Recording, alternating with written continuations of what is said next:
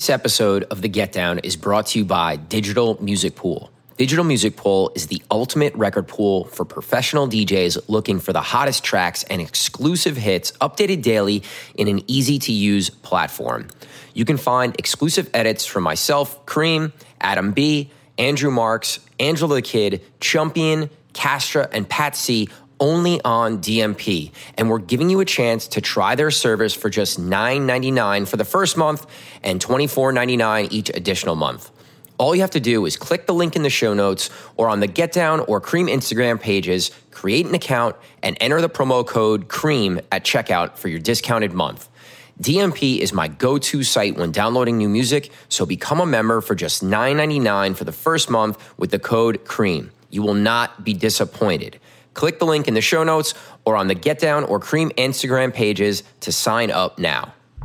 What's up, guys? Thanks for listening to the Get Down podcast. If you enjoy what you hear and you think other DJs could benefit from the things that we talk about on the show, we would greatly, greatly appreciate if you could subscribe, rate, and review our podcast wherever you listen to it.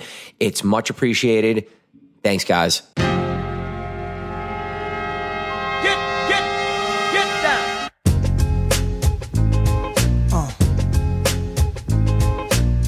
What's up, guys? Welcome to the 109th episode of The Get Down, presented by Digital Music Pool. My name is Cream. Gary W. here, and we're back. Exciting, interesting, kind of crazy weekend. This wasn't even going to be talked about, actually, until about, 15 seconds ago. We decided to, we kind of reviewed our weekend quickly, and I was like, actually, a lot of stuff happened that we didn't even really recap or talk about because of the amount of things that we've had going on Monday, and now it's Tuesday here. So I don't know. Let's. I got a really funny text from you on Friday saying I'm never playing at this place again because of this incident that happened. But I could tell it's just like a knee-jerk Cream text reaction. Just furious, absolutely furious, and protecting of his laptop, his baby, obviously. So I don't even know the story at all, but get into it.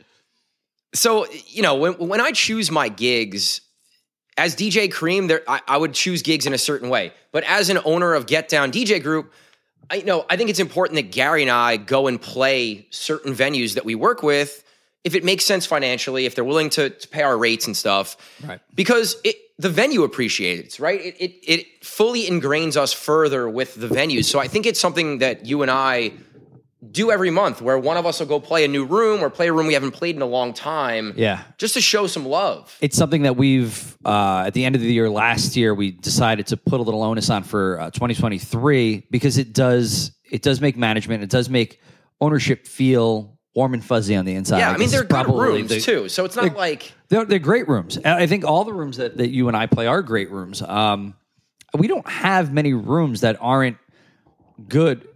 There's no bad rooms, right? All of the rooms are good in some way. Right. So that's kind of why we'll go out and just make sure that we're able to go play these rooms and check how the equipment is, check how the sound is, and then we can have firsthand experience in going back to ownership and management and be like, well, this is where we can improve. I personally played here last week or 2 weeks ago, and I think we can have improvement here and there, and I feel like that kind of solidifies getting the ball rolling when things do need to get done. Right.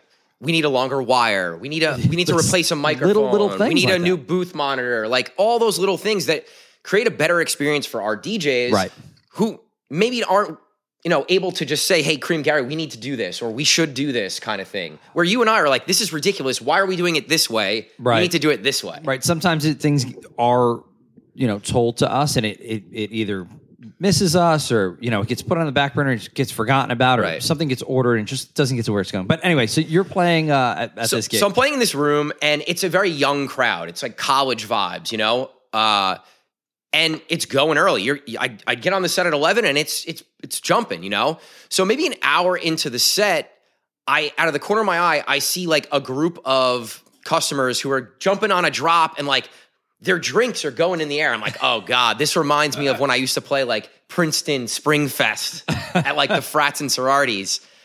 So I don't really think anything other than like, oh man, it's gonna be one of those kind of nights.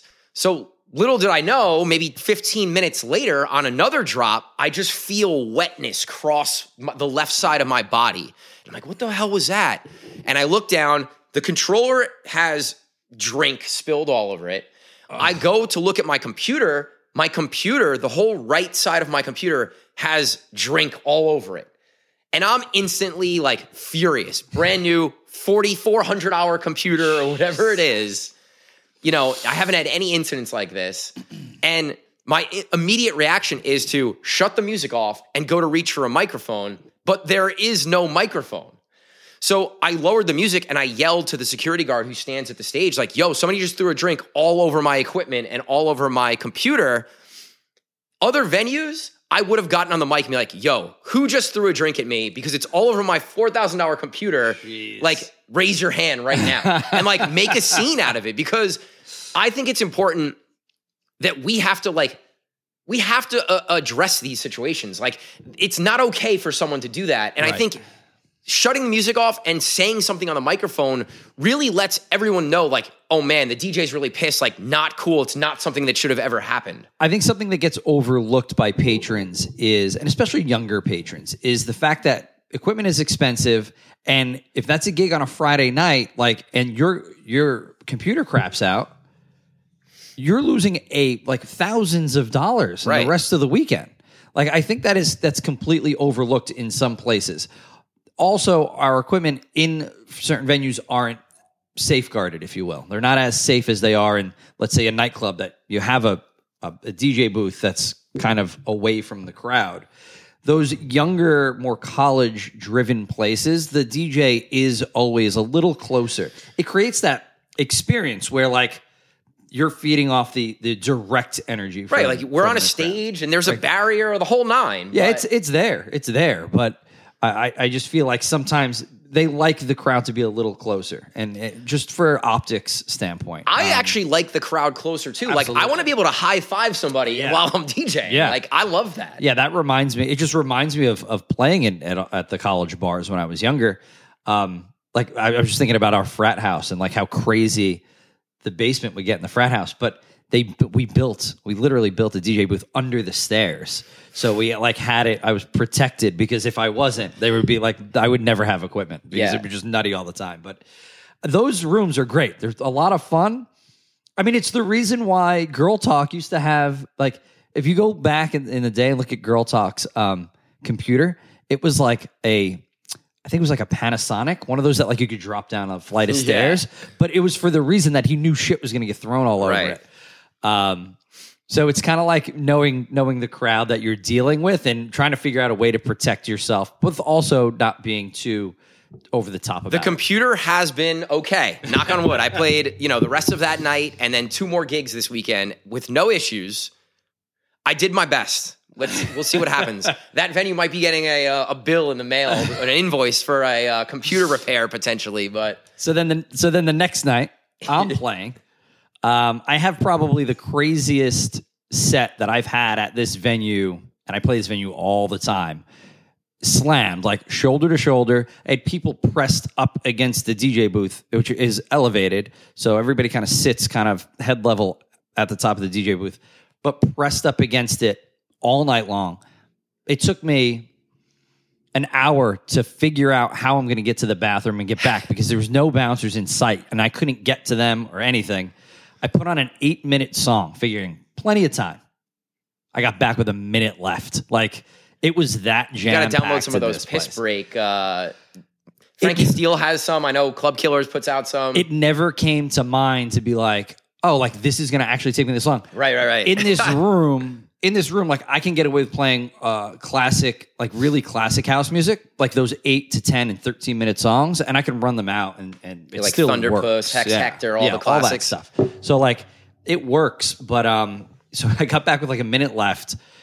It just kind of like highlighting how crazy it was. I was having my girl's the bartender there, so she like is handing people like drinks to hand to me, and I didn't notice this until like later on. I'm like, my jaw was really tight during the set. I had drank like a half a Red Bull. I thought maybe that was it. And then I got home and I just had like music playing over and over in my head. Now listen, I had DJ'd for 13 hours. That could be it too. But I'm like, I was tingly. I'm like, I think I got drugged. Like, I think somebody dropped a little E in my drink. I'm like, I had one of the greatest sets I had of probably the year, easily, hands down, not even close. So good to the point that like was playing a track and I dropped the track out for 45 seconds and the crowd sang every single word for 45 seconds. I could have just shut the song off and they would have just sang the whole thing and I would have been fine. It was Killing Me Softly, but like with that dope intro, with the acapella intro. Yeah. So I just like played like the first like 2 seconds of it and everybody heard it and then they just started singing and I just slammed it out. It was that kind of night. And so it was like a lot of energy. And then coming off of that, I don't know if it was a natural high or if somebody actually drugged me. I was talking to Doug. He's like, are you on mushrooms? I'm like, no, I swear I didn't do anything. And he's like, dude, you sound messed up. But like, yeah, it was kind of hard to sleep that night. That's kind of like, scary. This is interesting because like what if it was something else that was that really like knocked you out? If I really got drugged, if it was like GHB or something, like there's no like you're gonna pass out. There's no coming back from that. So like, listen, I've been drugged and have passed out, not during a gig. Thank God. We could talk about that story another day, but it's happened to me, and I woke up and I was like, "What the hell happened?" But you have to kind of. So the moral of the story is like, you know, if somebody's giving you a drink, like you should be aware, know who they are, trust them. It's not good if you're gonna leave the booth for 8 minutes to go take a piss. Like, don't leave your drink out because you just don't know. There's some weirdos out there. You just don't know.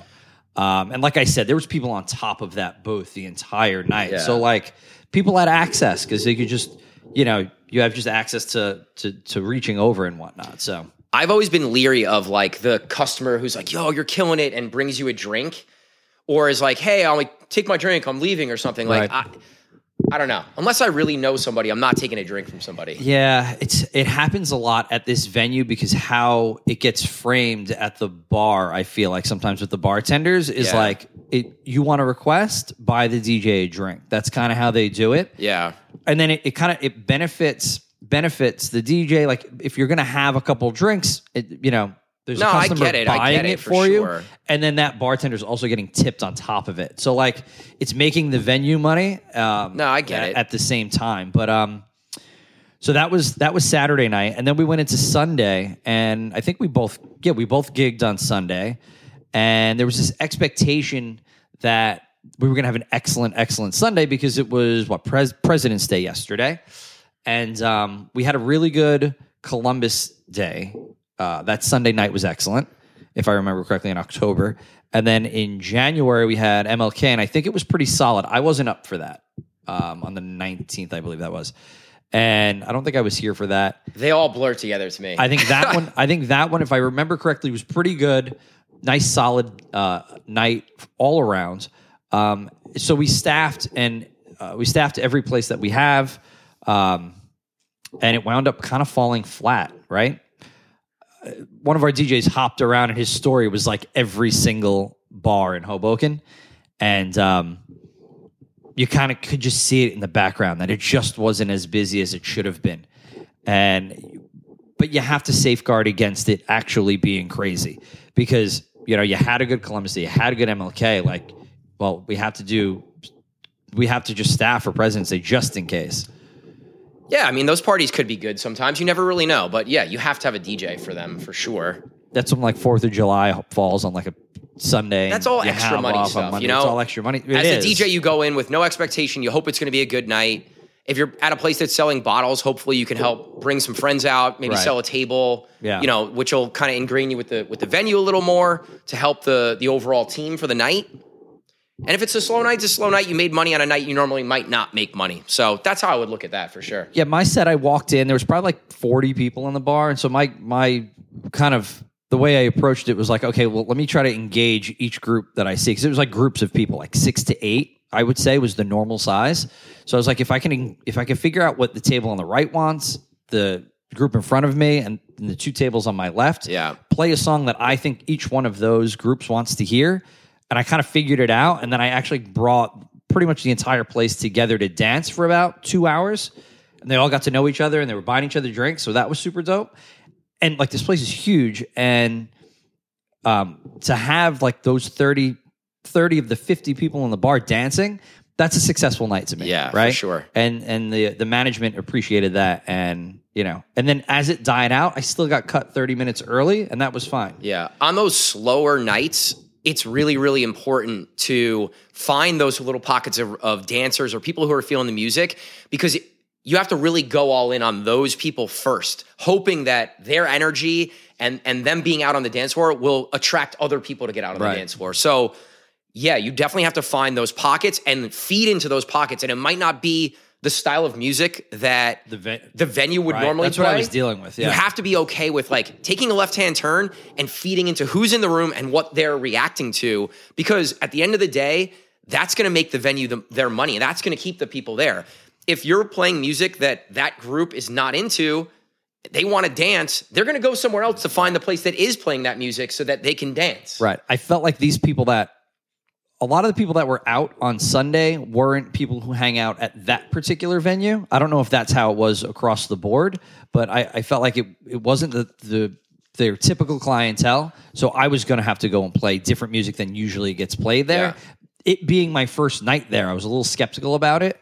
But I was like, you know what? I'm here to do a job and keep people in the room, and I'm going to do that until somebody tells me to shut the music. Change the style of music. I think overall, even on a regular Friday or Saturday night, right? Maybe you catch a snowstorm night or a really cold night, and your venue's a little slower.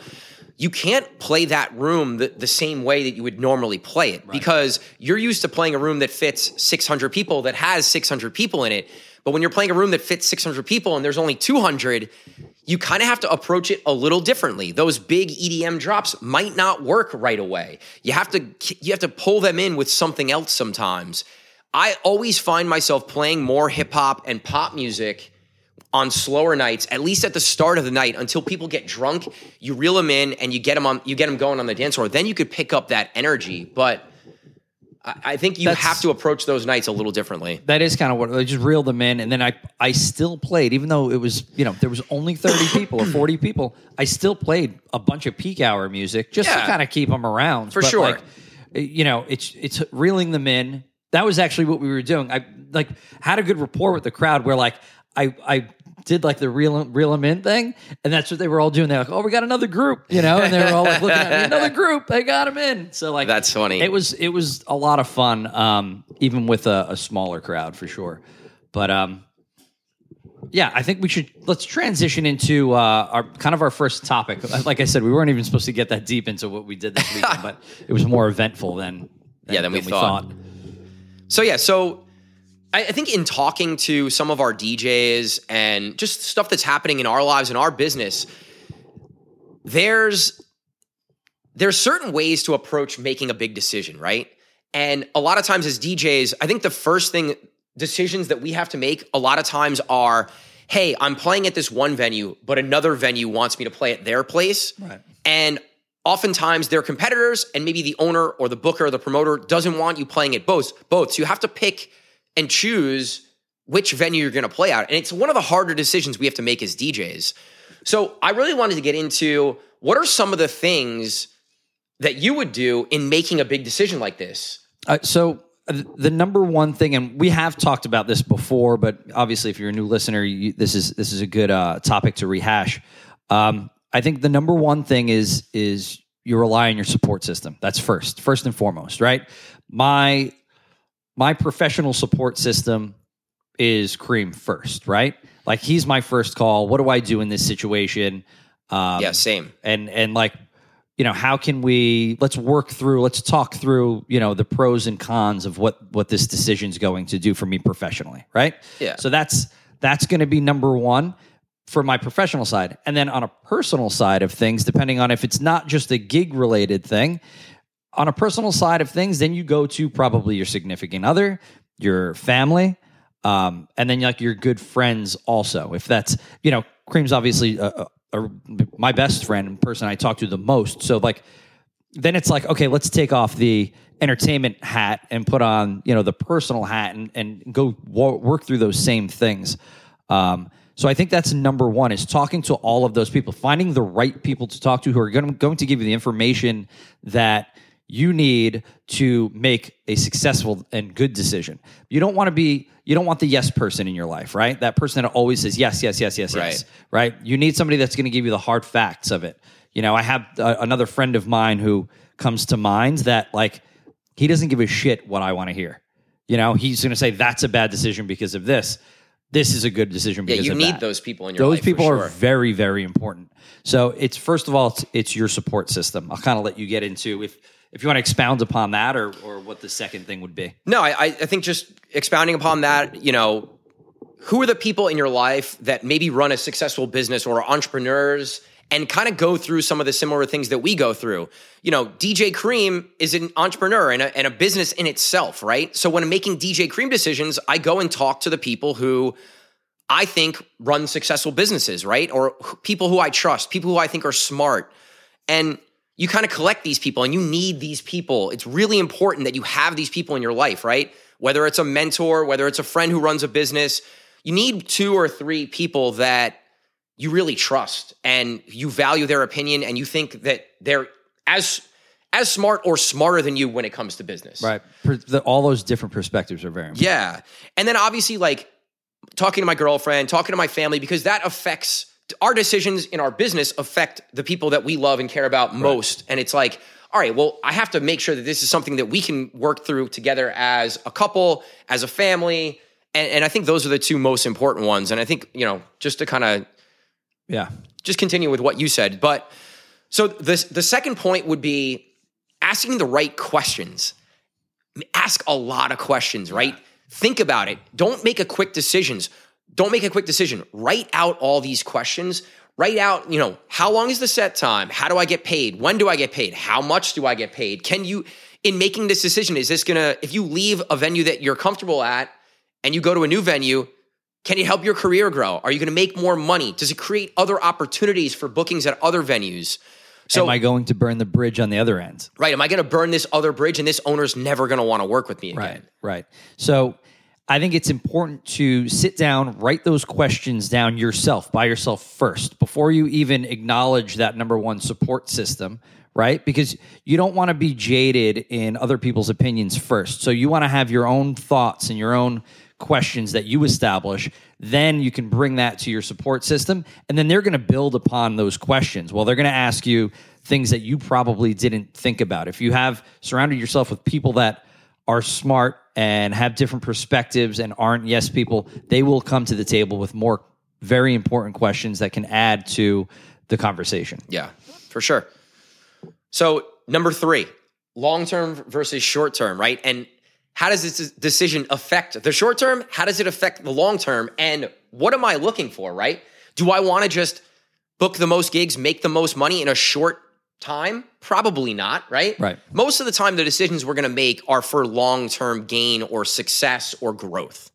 And I think that's how you really have to think about it is, all right, I might lose a little on the short term, but does this decision help me exponentially on the long term? Right. And really thinking about that, like, okay, I might lose a little bit of money here on the front end, or I might lose a couple gigs on the front end, but on the long end, does this decision help me go DJ in other places or get into a venue that you really wanted to get into, or whatever the thing that you care about most? I think a great example of this is when a DJ producer decides to hang up the headphones for a little bit to really focus on producing. Yes, they're going to lose money in the short term, but long term, their production skills will get better. They're going to pump more music out, and their name's going to get out there on the production side of things, which in turn will then hopefully help them long-term play bigger and better gigs. So I think that's a great way to look at long-term versus short-term. Right. Taking that time off is an investment in yourself. That's how you have to look at it. Right. If you take that time off to really focus on that one thing that you really want to do,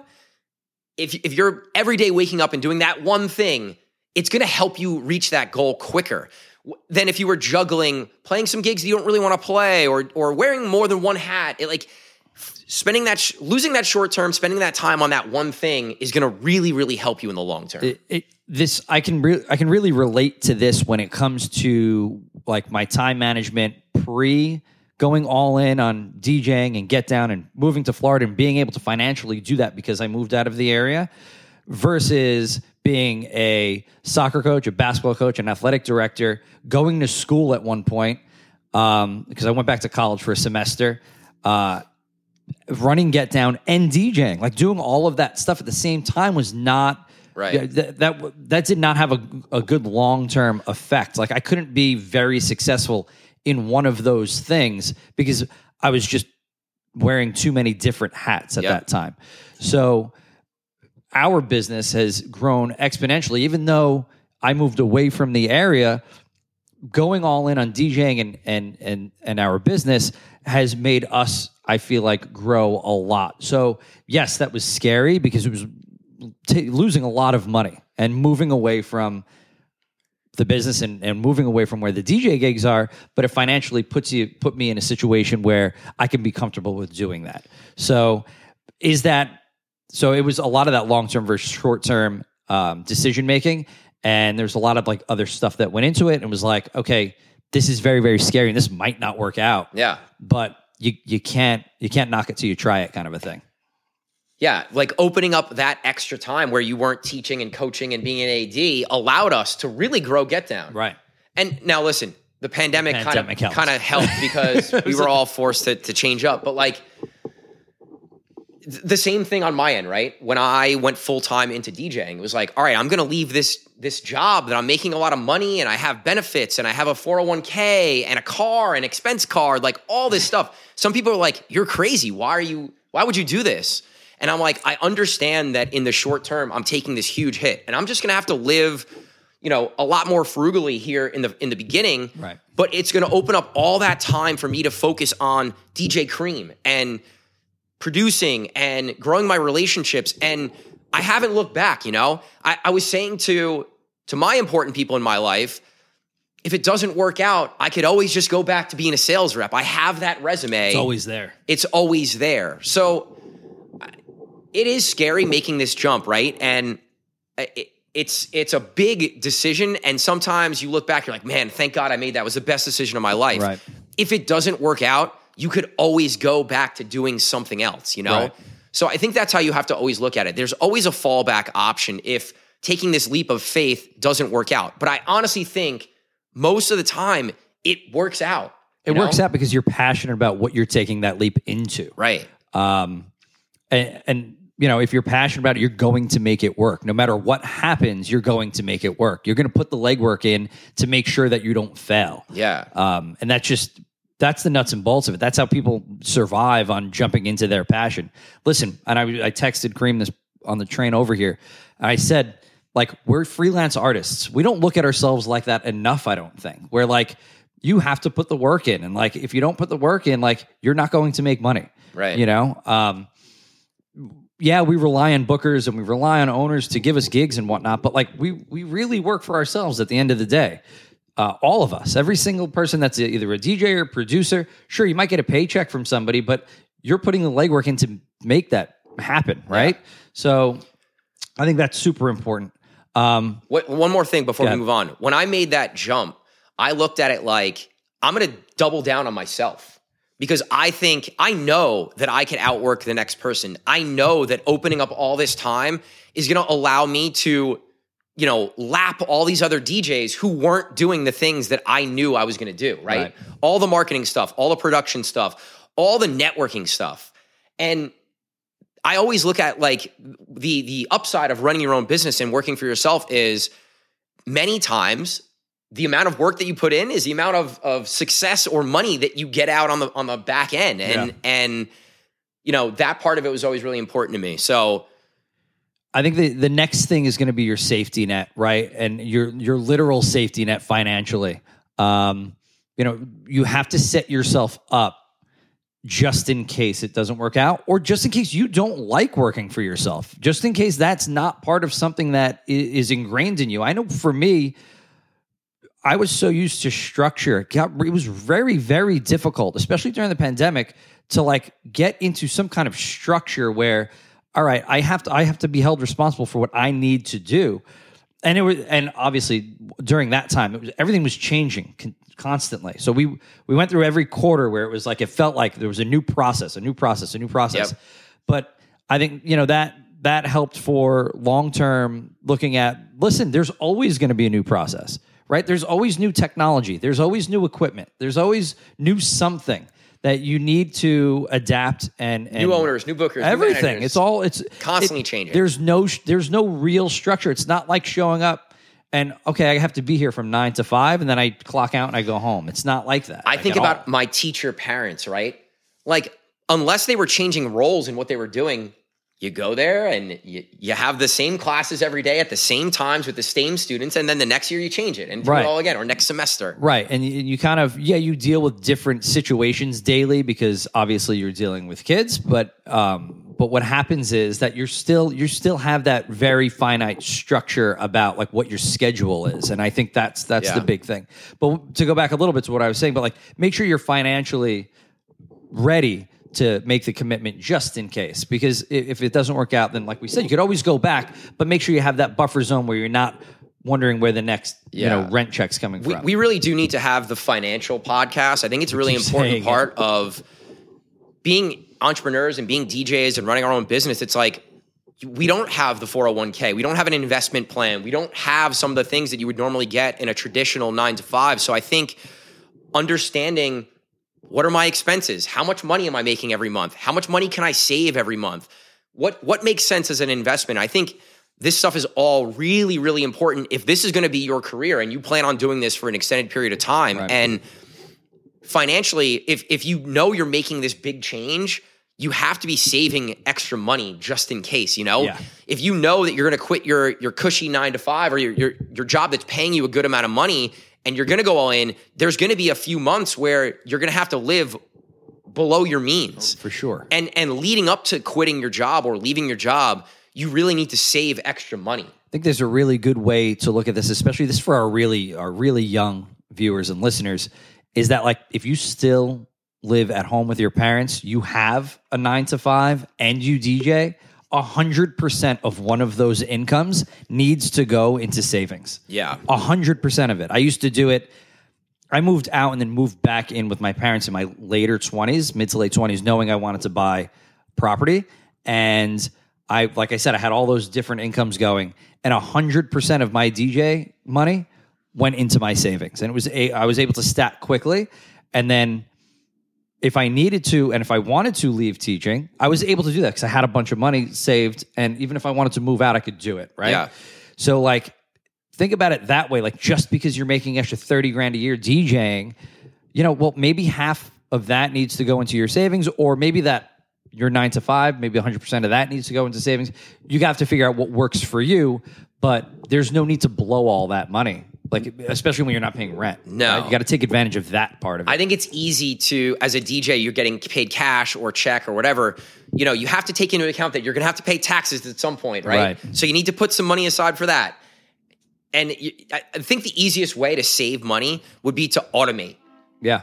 To me, that's the easiest way. And a lot of the banks, you can create a separate account, or you can create an automation, which is basically just a rule that says every week or every other week or every month, X amount of dollars is going to get pulled out of your checking account and put into your savings account, and then you just don't touch that savings account. Yeah.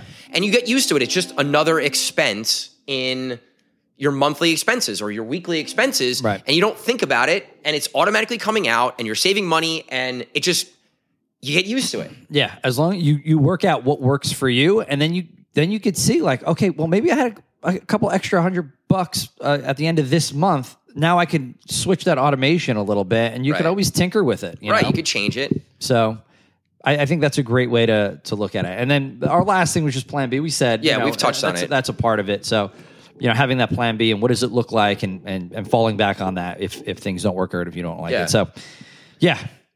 These decisions, right? Sometimes they might feel like hard, really hard. Like this is terrible that we have to make this decision. Right. But this is life, guys. Like these decisions are what can help you go from being an average DJ or an average business person to being an entrepreneur that's making a lot of money or is really successful in doing the things they want to do. So work through it, go through this process, really think about it, really think about the pros and cons, rely on your people, go through the 5 things we just talked about. Right. And you're going to make a decision. And like we said, if it ends up not working out or you don't like it, you could always make a change, Right, you know? for sure. You're not stuck with that decision. So a lot's been going on in the musical world, especially over the past weekend, but let's get into a little music conversation.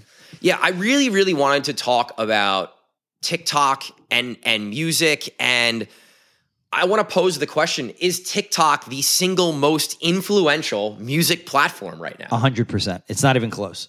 Like the fact that we all need to have TikTok viral crates in our Serato or on our USB sticks just goes to show you that like this is the way our audiences are consuming music, and this is how music is getting popular, and this is why we need to have these songs in our crates. So I think it 100% is the most influential platform, period. I think it's incredible, the impact that TikTok has had on music and what's popular and what we play as DJs. It really is like nothing I've ever seen as a DJ or someone who's been really into music for a long time. I have a question because you're probably a little more ingrained in TikTok than I am.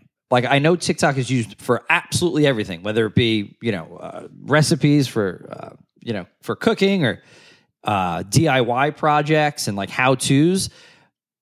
Has the production side of like how-to, has that hit TikTok big? Yeah, and absolutely. Does it is it something that TikTok that's is used as constantly? Sort of a search engine at this point, right? Where exactly. people are using TikTok to go and learn and find things. And YouTube's great because it's long form, right? As a producer or learning how to DJ or any of that stuff on YouTube is probably the way to go for the long form stuff. But if you're looking for one specific thing, how to make whatever, how to make a chicken parm, how to make like the best chicken parm, or like how to process my hi-hats, like you could find any of that. And it's revolutionary. It's crazy to me. And you have to be on TikTok because that's where music is getting popular, and that's where you can kind of curate your flow of the evening and curate your peak hour music based on what's popular on TikTok. See, that's like more where my TikTok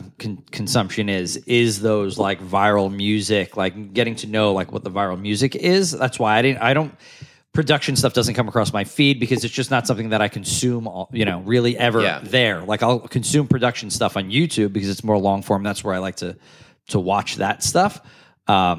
But I didn't know how it translates on TikTok, like how you could do short form production tips or things like that. And maybe that's something that you guys are working on or should work on for your content. Yeah, I mean, there's so many ways to create interesting content. And for us, the most successful content that we've really put out has been more so around specific topics and 30 to 45 seconds teaching you guys something, Right. Similar to this pod, it's like just short form clips of the pod have done really well. Talking about Ableton, like last week, our clips on TikTok did really, really well. Right. Part of that is Brandon helping us in creating those really viral, really interesting looking videos. But I think creating that content and having really strong content is also part of it. If you're not following us on TikTok, guys, the Get Down podcast on TikTok, I love please that plug. Go follow us because I know a lot of you aren't yet. So make sure you go TikTok, do that. Instagram, go follow us. The Get Down the podcast. Get Down podcast. Brand new accounts. Yep. We decided to separate everything, just to peel the curtain back a little bit. We decided to separate all the accounts because we are producing a lot of content that is going to come out of the podcast moving forward, and to have it separate from the Get Down DJ group, I think is very important and beneficial. So yeah, go check us out on both the Get Down podcast. There's definitely been an evolution on TikTok as well, as far as in this DJ producer world of like what's popular, where a lot of the stuff started as lists, right? Angelo the Kid got really successful on TikTok with his lists. They're still great. They kill it. And there's many other artists that have been doing the same thing, but I think you're seeing DJs and producers getting more creative and new ideas, and what Danger Zone is doing. If you guys don't follow Danger Zone, huge shout to him. He's been kind of going through taking video at the clubs and creating these really cool visual videos, but then also talking us through how his brain works in the flow of the evening as far as what songs he's playing and why he's playing them. I messaged him like, dude, I think this is incredible, super unique. It's really helpful for DJs to get an understanding of what a touring, big, open format DJ playing the best clubs in the country is, and how you're thinking about that. Yeah. And peeling back the curtain for DJs, it's helping the industry and helping DJs as a whole. And like, I love that. I would be interested to hear, I would be interested in anybody's perspective on how they think through a DJ set. I mean, you're right. That is super unique and not something that I think we've talked about it in the past where we said that like we go on feel, you go on feel. But there are things that you're thinking about in real time. Right, there's cues that you're taking that you're from like, the audience. all right, well, this is why I'm doing that. I know after a long period of time that all of this stuff becomes instinctual and natural, but it's really interesting to take a step back and be like, well, I'm obviously thinking about something when I'm playing these tracks and why I'm playing the track. So that would be an interesting perspective no matter what kind of DJ you are. Yeah. Because it's just, it is such an internal and personal thing when you're playing a DJ set. So very cool. There's so many young artists on TikTok that I've followed and I've reached out to because I just think they're doing such an amazing job. And like, you could just see it in the growth of their pages, but also you're seeing them grow as artists because of what they're building on TikTok, you know? And there's work, of course, that goes into your skill as a DJ and all the music that you're producing. Like Matillo is one that stands out, who his music's been really blowing up and he's been booking some really big shows. And I've talked to him, we've DM'd, and I'm like, dude, we want to have you on the pod because I think what you've done is really interesting and really cool. And it's inspiring to other DJs and producers who want to get to where you're getting. You got there really quickly. Yeah. B. Ren from Pittsburgh, super talented DJ. He showcases more so his word plays and his technical skills. He's done an amazing job. We said Angelo, and there's countless other young DJs that are growing their business and blowing up because of TikTok. Yeah. It's insane. It's not, so as you're saying, it's not only influential in the music industry, it's also influential in the DJ industry and the nightlife industry because these guys are going from the bedroom or, you know, a smaller gig and they're gaining recognition because of TikTok and in a much more expedited way than they would have if they went the conventional old school route, right? Like it was a lot harder to come up quickly in our generation, where now, like, if you do have that technical skill and you have the creativity to put your content out there and show people what what you're made of and what you're about, it's much easier to escalate quickly. So yeah, producing music and growing your TikTok are probably the two quickest ways for you to grow as a DJ artist producer in 2023 and beyond. So 100%. it's insane. So on a higher level from this, and something that affects us as DJs, I'm finding that like some of the bigger artists, like the Dom Dollas, like Matroda had a couple tracks that blew up, even Disco Lines, right? Yep. Where these songs are going crazy viral on TikTok, like months before they even come out when are released to the public, where we as DJs can actually go play them. I'm finding, and I don't know if you guys are, or you're at home, or listeners are finding this, but I'm finding that sometimes these big records that get huge on TikTok, like kind of lose their steam. They get released in real life and we start playing them in the clubs and it's like they're played out already because you hear them every other TikTok. Right. Yeah. So this has happened to a few of the tracks that I was really excited to get in my crate and really excited to get to play. And then by the time it came out, like 2 or 3 months later or whatever it was, well, there was a Mochak song. There was a Mochak song that I loved, and I loved to. I couldn't wait to play it because a lot of the people that I work with in one of my venues are Mochak fans. We all went to a show together, so I was like, "Oh, this will be so much fun when I play it. They'll be excited about it." But the track just fell flat. I never played it again. I played it once, and it just fell flat because everybody was so sick of hearing it. It was played out at that point. It was the equivalent of like one of those radio songs that was played every half hour. You know what I mean? It's that same. Well, that's what it is. I think that's a great comparison. That's exactly what it is. People just get sick of it. You're sick of just hearing it. It's like, not this damn song again. I don't want to hear this. That's crazy. I never thought about it like that. Yeah, I think it's like Z100 immediately, or whatever your local terrestrial radio pop station is, right? You know how they would play, I know you're thinking of a song right now. So whatever that song is, like that's what it is. That's what the equivalent is these days. And it sucks when you get it, you finally get it and you can't play it. a lot of that's red tape that I'm sure is behind the scenes, record label stuff that, samples need to be cleared and things like that. Yeah. Well, I think the record labels are also using this as, well, hey, I see this is blowing up. Like, let's build a little anticipation on this track so that when it releases. I think they're learning too, though, right? Yeah, of course. How early is too early, and how late is too late? Like, so there's that fine. Okay, like we could put this out like 2 weeks before. Yeah, these aren't independent releases that you can just like. Oh, well, we're picking up steam on this. We should put it out a little earlier. Like these big record labels, there are months and months of scheduling and release plan that goes into this. Yeah, so they're figuring this out as they go as well. Some of the songs that come to mind for me, it's really been more recently. So Drugs from Amsterdam, the Mal P track, was probably the first one that I saw that was getting huge TikTok love all over the place. All the big DJs and then all the smaller DJs kind of using that as like their track, right? Right, yeah. I think that one kept its momentum a little bit once it released, but the Dom Dalla New Gold remix was another one that kind of lost its luster. I love that track though. The Gimme That Bounce, the follow-up Mal P track, kind of lost its luster a little bit when playing it out live. And then now there's a new Medusa record. I'm not really sure of the name of it, but it hasn't released yet. But it's literally in every DJ or producer's video on TikTok, and I'm thinking like, what's going to happen when this actually comes out? Is this going to lose its luster like the last two kind of have? Are these so like I said, I think the labels are figuring it out too. And like if you're signed to these labels, it's like, well, if you're putting TikToks out, like here, push this record, for the label kind of a thing. Well, I think there's a whole marketing strategy around TikTok and how to use marketing dollars with influential artists to help push music. I mean, that's a huge strategy. Right. That's a strategy you and I have talked about using for Get Down University. So if we're talking about using it, every record label is definitely doing it. Yeah, but now it's figuring out, like, all right, like I said, how to push this in a proper way to make sure that doesn't get played out and that people still want to go and stream it or even buy it in a DJ world. Yeah. So big weekend this weekend. Oh, New York City was buzzing. New York City.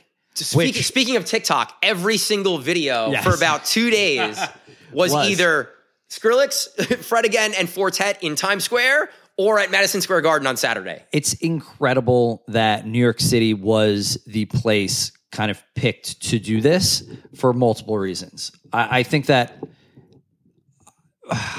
I could be speaking out of line here, but I feel like this isn't always the most attractive place for a big EDM artist to come play. Sure, like the Brooklyn Mirage is like everybody comes through, but like, is it starred anymore next to anybody's on their tour calendar? Like New York City must play. Like I felt like we fell out of popularity for a long time when it came to big artists coming through here because we started to lack big rooms.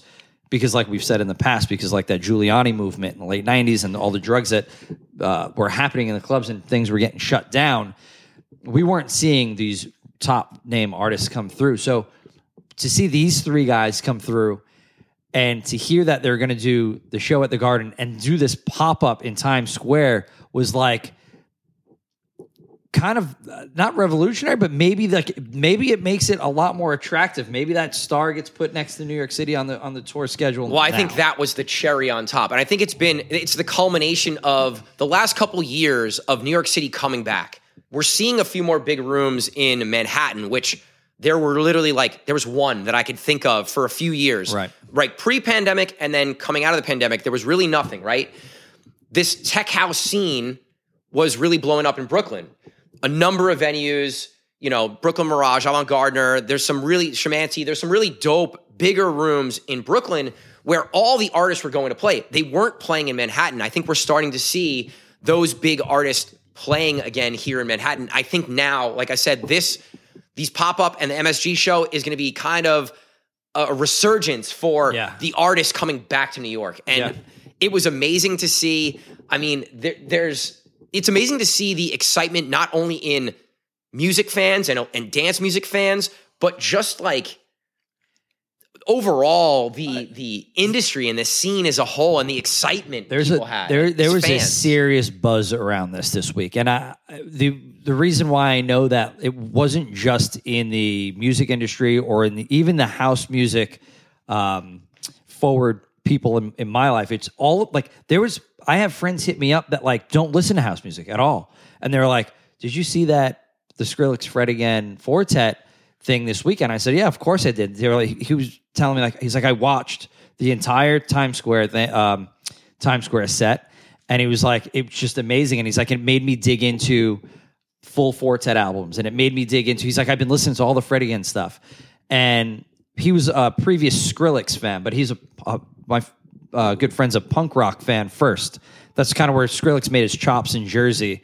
He was the lead singer from First to Last, which was like a emo band, punk band. So my friend that I'm speaking of, they played in a punk band as well, and they played in front of Skrillex back in the day at the Wayne Firehouse, which was like a big punk spot, and that's kind of where he made his chops, and that's why some people know about him that are outside of the house music world.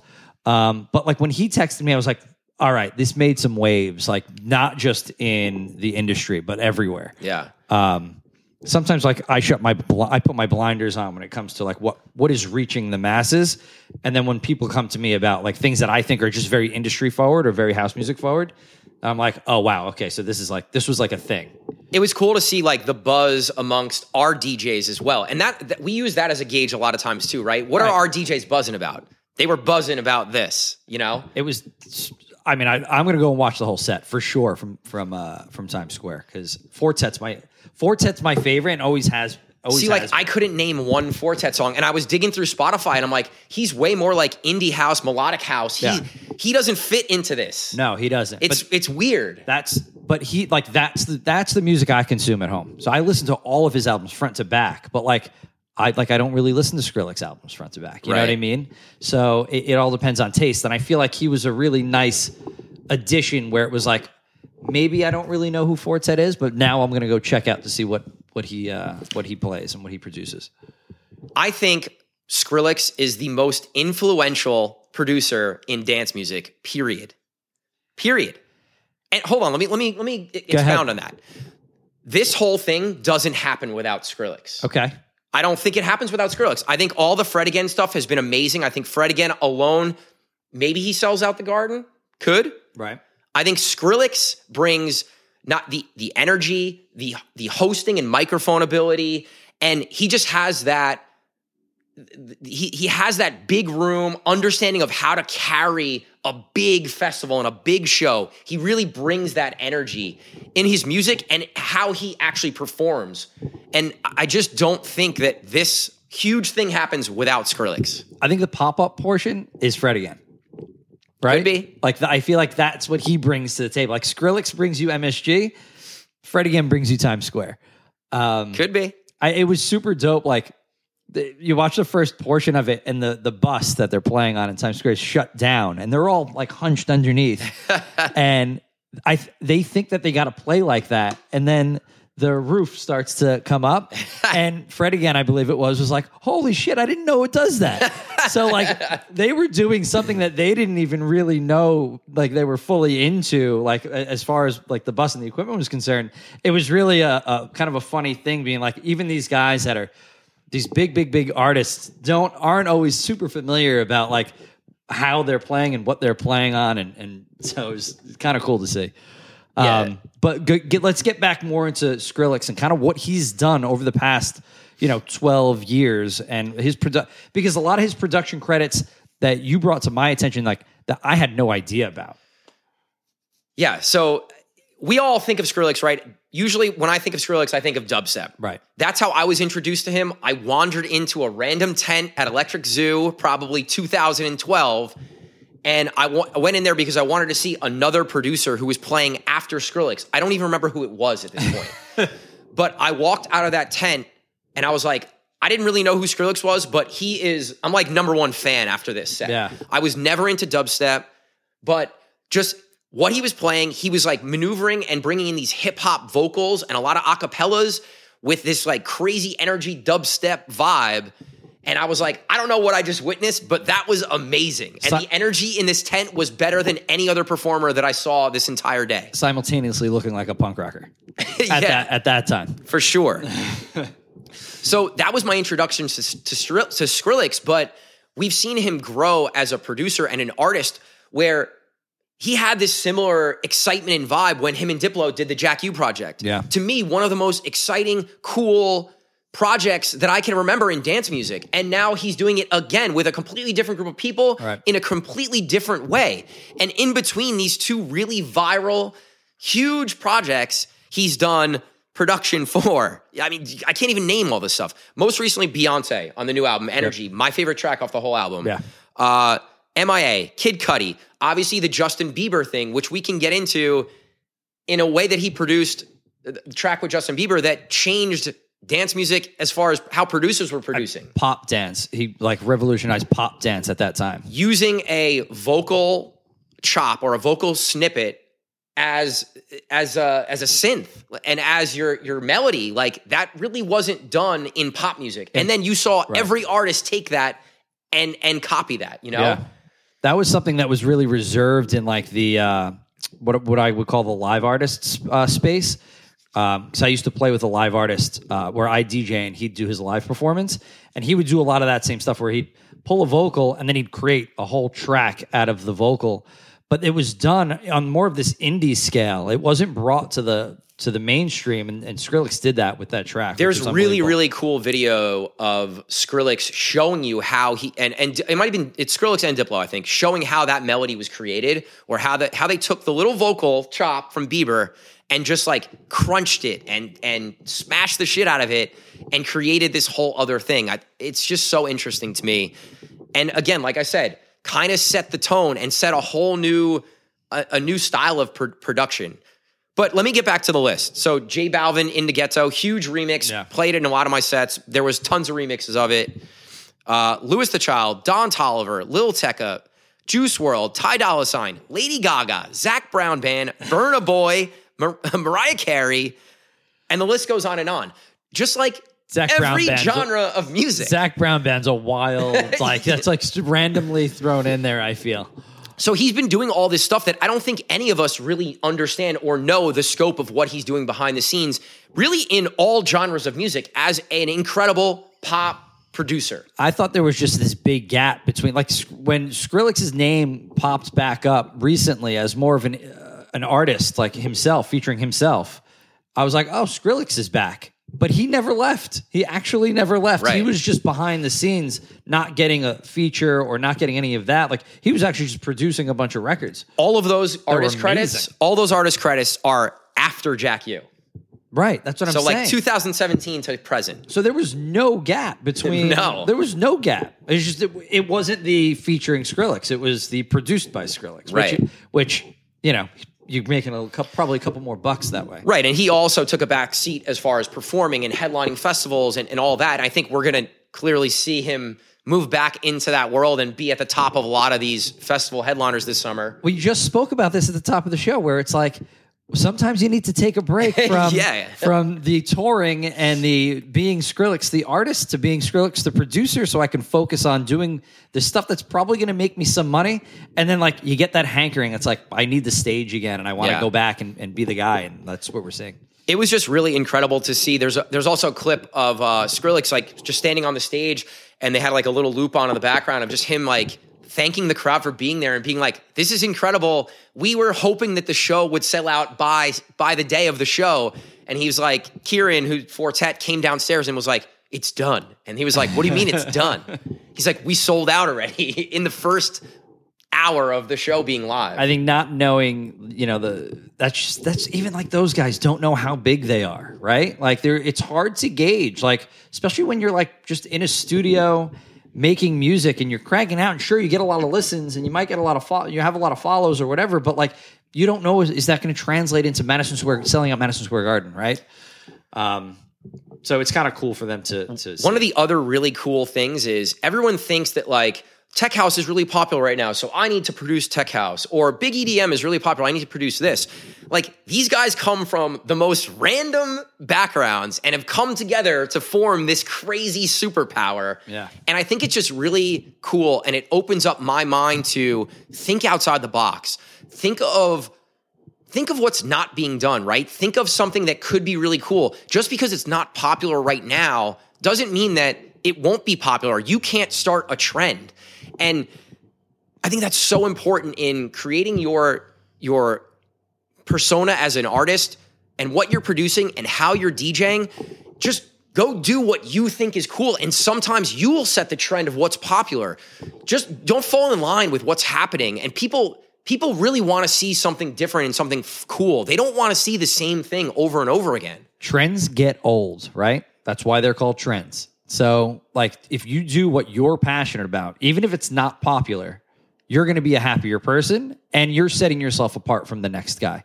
And, and then maybe you're setting the next trend, and you're the next Acres. Right. It goes into the TikTok too. Don't jump in line with what everyone else is doing. Come up with something new and cool, and then other people are going to follow you into doing what you're doing.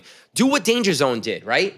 Don't do what everyone else is doing. Right. I think that's a great rule to kind of live by, and just in anything, not just business. It's like, do what makes you happy or what you think is cool, not with what everyone else thinks is cool. And you'll be really amazed that I think you're going to be a happier person. You make music that you really like to make and do more things that you like to do. Yeah, I think it's great advice. I mean, that's how I live.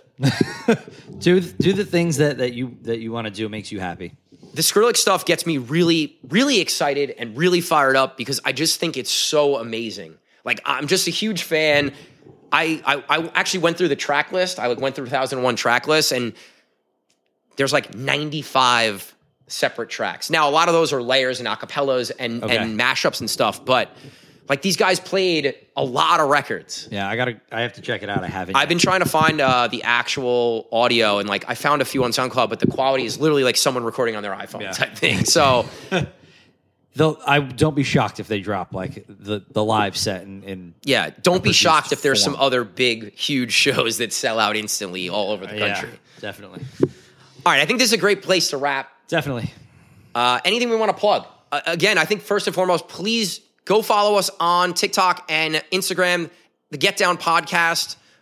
Shoot us a follow. We're really trying to grow those pages. All of our content from this show, that's where it's going to be. Yeah, like, comment, help us get some of these reels and these TikToks viral, just because I feel like we can help a lot of young DJs, a lot of young and up and coming DJs, especially with this episode. So for sure. All right, guys, thanks for listening to this episode of the Get Down. My name is Kareem. Gary W. Peace out. Peace, guys.